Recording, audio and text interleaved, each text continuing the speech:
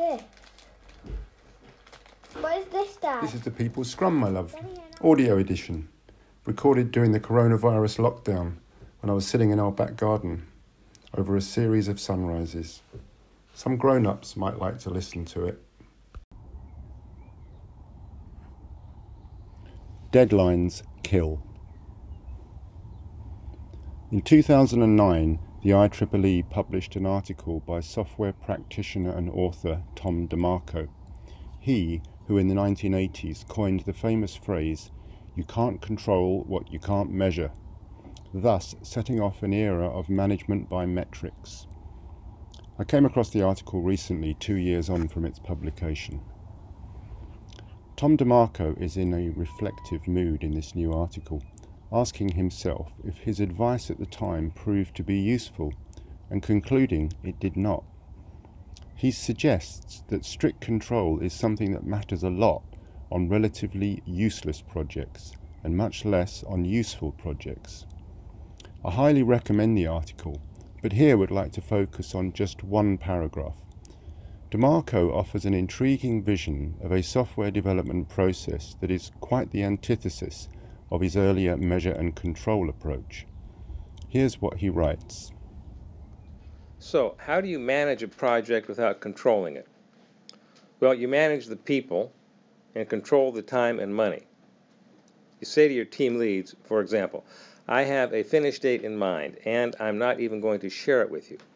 When I come in one day and tell you the project will end in 1 week, you have to be ready to package up and deliver what you've got as the final product.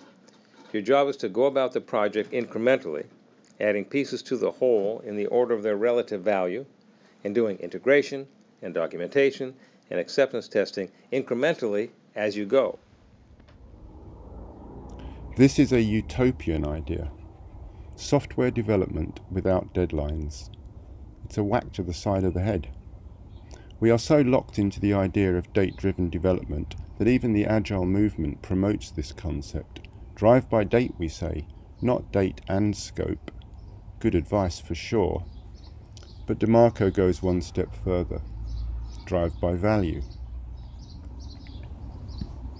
If developers came to work each day committed to focusing on the highest value according to the shared vision and to building the best increment possible towards that end, then surely the release date doesn't matter. In all likelihood, the customer will receive a valuable product ahead of expectation. There's a well-known metric in the software world. 20% of the product will be used by 80% of the users. Open and ongoing dialogue between developers and customers will unearth that likely 20% very early. Thus, a product can be delivered in 1/5 of the time it would be if we built everything, and 4/5 of the users will be happy. And maybe that'll be good enough. After all, the return on investment on the remaining 80% is going to decrease dramatically. I've been on deadline-driven projects. It's painful, and scope always drops, even if that's not the intention. Developers scramble to complete things, working nights and weekends. Quality goes out of the window. Testers are overwhelmed. Product managers panic. Executives bluster, accuse and threaten. Tempers fray. And the majority of the time we still miss the deadline. Interesting word. Who or what dies, I wonder. Engagement is a common victim. Friendship too. Kindness, compassion, integrity, trust, quality. The list goes on. Death by deadlines.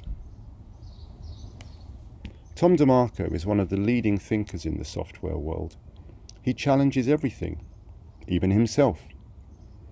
Tom DeMarco, though, is not explicitly promoting Agile, but he may actually be the ultimate Agilist. And for a slightly tongue-in-cheek closing to this essay, when you need an integrity check, ask yourself, what would Tom do? And then inspect, introspect, confront, risk, fail, learn, and adapt accordingly.